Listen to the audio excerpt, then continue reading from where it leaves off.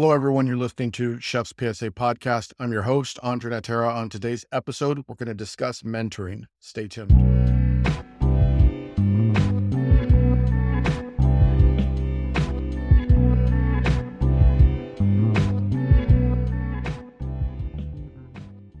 Another day is here, and you're ready for it. What to wear? Check. Breakfast, lunch, and dinner? Check. Planning for what's next and how to save for it? That's where Bank of America can help. For your financial to-dos, Bank of America has experts ready to help get you closer to your goals. Get started at one of our local financial centers or 24/7 in our mobile banking app. Find a location near you at bankofamerica.com/talktous. What would you like the power to do? Mobile banking requires downloading the app and is only available for select devices. Message and data rates may apply. Bank of America N.A., member FDIC. At Evernorth Health Services, we believe costs shouldn't get in the way of life-changing care, and we're doing everything in our power to make it possible. Behavioral health solutions that also keep your projections at their best? It's possible. Pharmacy benefits that benefit your bottom line? It's possible. Complex specialty care that cares about your ROI? It's possible. Because we're already doing it. All while saving businesses billions. That's Wonder made possible. Learn more at evernorth.com/wonder. So what have I been up to before we get into mentoring? Let me give you a brief update. What you may notice, you might be listening to this, but you also may be watching it. I'm in the Market Scale studio, downtown Dallas. You can see the skyline behind me, possibly. Drove up to Dallas, had a lot of fun. I was recording a cooking series yesterday, and I was cooking with Tim Maitland from Market Scale. And we were doing, what would you make at home? So if you're going to watch this, I know how you chefs are. Everyone's say, oh, it's not perfect. It's not a restaurant setting. We rented out a ghost kitchen, went in there, did a little cooking demo on how you would cook at home. So before everyone says, you didn't do this like you would in a kitchen, I understand that. It's cooking how you would cook at home for people at home. So no judgment, because I know how chefs are. Anyway, we had to cancel Live Fire, unfortunately. We made the call, weather anomalies, but I was really looking forward to it. It's going to be my first ever podcast where I have guests. Normally this is a solo podcast, but I thought for this one-off, let's have some guests on. I had a great lineup. Unfortunately, I had to cancel. I know we talked about this already on the last episode, but hopefully soon we'll have guests. Maybe we're moving in that direction. Chef's PSA Podcast eventually taking over the world. Anyway, we digress. Let's move on to mentoring. I started writing another book, but I got a little bit of writer's block, so I'm taking a break. I'm calling it Bad Sous Chef. It was going down one path, but most likely I'm going to take it a different direction. So it might be a conversation is kind of what I'm thinking, a conversation between a chef and a sous chef, and maybe like a little fictional conversation. So we'll see where that goes. I am working on that. The next thing I'm working on, and I'll put this out hopefully in the next couple of days, I'm making a culinary dictionary of like kitchen jargon, words that we use in the kitchen. I noticed that a lot of people message me occasionally and ask me what certain words are that I put in the caption on a Chef's PSA post. So they say, what does 86 mean?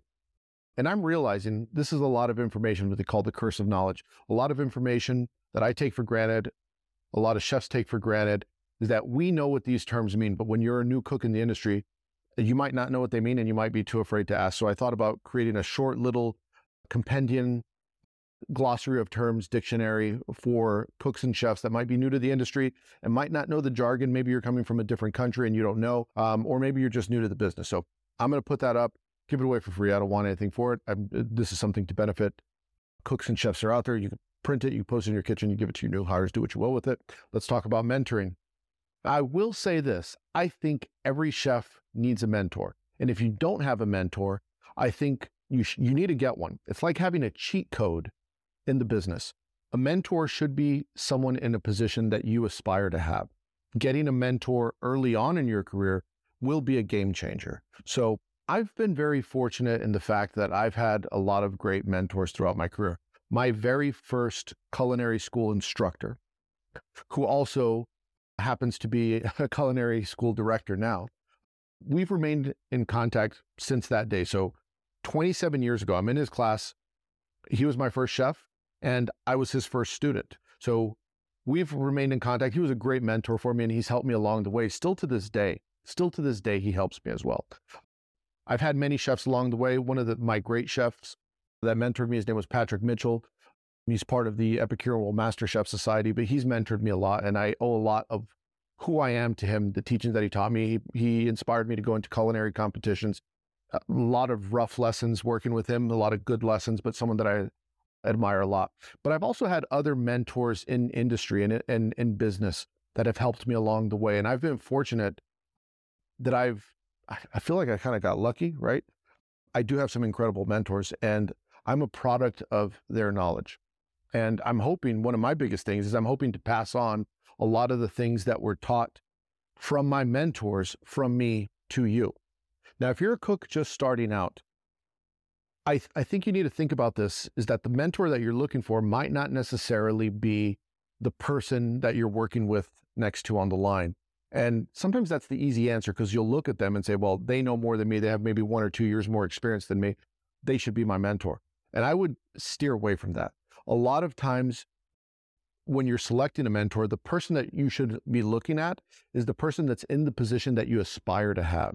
So if you're looking at the line cook next to you that has 2 months more experience than you, say, I want them to mentor me, they can only take you to the point where they are at. So a mentor should be someone that has the experience to get you to where they are, and they can give you a step-by-step plan and guide you when difficulty arises to get to the position that they're in. So for example, your mentor is an executive chef. They can tell you how to become an executive chef. The line cook next to you can only tell you how to get there. Above that, it's just theory. They think they might know how to get there, but they haven't proven it. The person that's proven it is the person that you want to become your mentor, ideally, right? So I think you need to have a mentor. And so a lot of people ask me, well, how do I get a mentor? As difficult as it sounds, it's not that difficult at all. You just ask. And a lot of chefs are more than willing to give their time, because a lot of chefs, they've achieved a certain amount of status and prestige, and they've had a great career.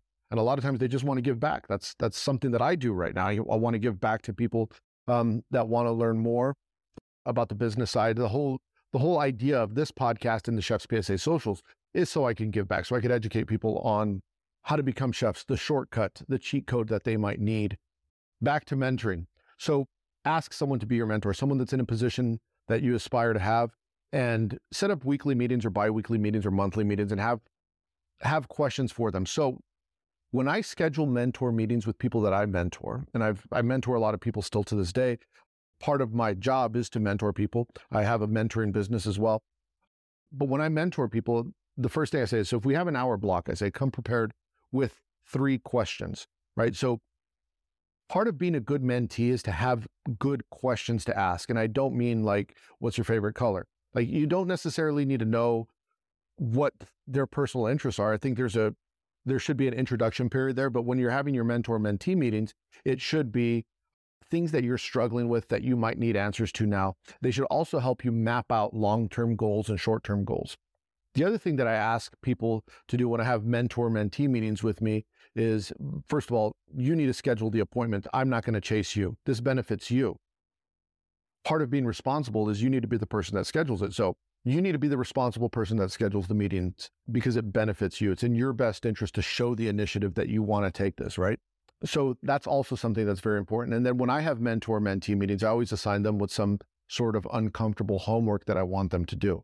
And that could be all sorts of random shit that I tell my mentees. Sometimes they think I'm crazy. It's like, go punch someone in the face, figuratively, not literally, just so they could address any issues that they may have with confidence. A good mentor will find your weaknesses and learn how to extract the confidence that you need to overcome those weaknesses. And that's really what you need in a mentor, because someone needs to believe in you and be able to see the things that see what's possibly holding you back and help you get over those humps, but not do it for you. It's kind of like they have to teach you how to think. They have to teach you how to think strategically and how to overcome difficulty, but they don't necessarily have to drag you to the finish line. That's your job. So this episode is brought to you by Reese's Peanut Butter Cups. In breaking news, leading scientists worldwide are conducting experiments to determine if Reese's Peanut Butter Cups are the perfect combination of peanut butter and chocolate. However, it appears the study was inconclusive, as the scientists couldn't help but eat all the Reese's. Because when you want something sweet, you can't do better than Reese's. Find Reese's now at a store near you. That's the way a mentor-mentee relationship should go. Now, I'll tell you a story with one of my mentors, and this is something that stuck with me throughout my career. that I didn't understand. And this is where the mentors come in. I'm going to share 2 stories with you.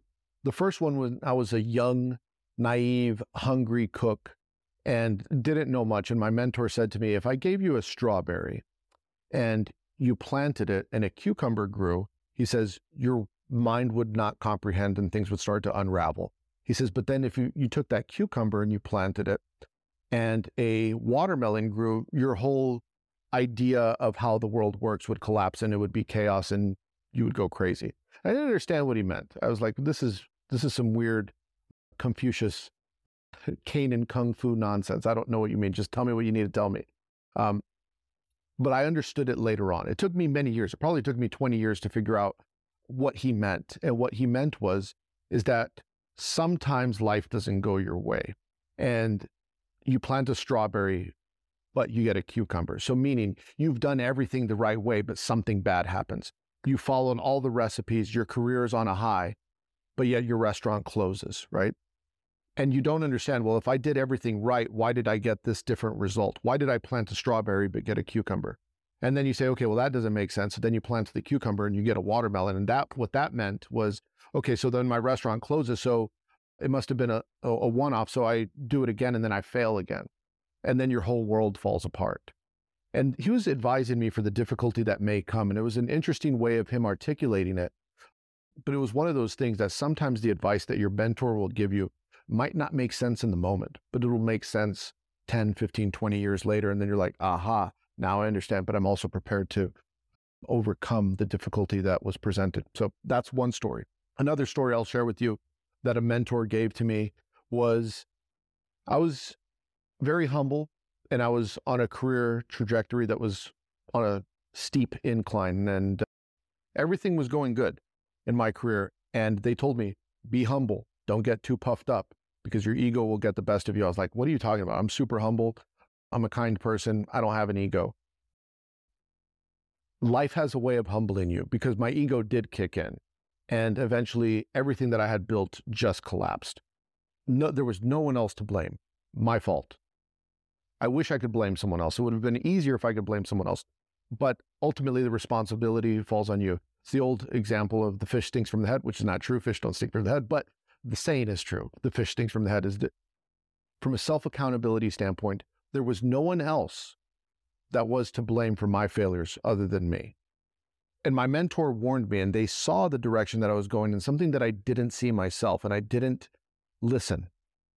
And so I guess the point of all of this is I go back now and I still talk to my mentors and I ask them for guidance. Now I'm a better student, I'll tell you that. But the mentor should hopefully guide you to get there, but they don't want to baby you and prevent you from making mistakes. Some mistakes you need to experience and some you need to experience by watching. Some mistakes you need to experience by watching someone else fail, but some failures you need to do on your own. And that would overall be my lesson today, is you need a mentor that is going to guide you and help you overcome failure, but don't avoid failure because failure is what's going to strengthen you and carry you on to success. Every failure is a step in the right direction. And I wouldn't even call it a failure. You might want to call it learning, but whatever. We're talking semantics. Anyway, if you're interested in learning more about mentoring, feel free to reach out to me. You can DM me on Instagram. You can go to chefspsa.com and learn more.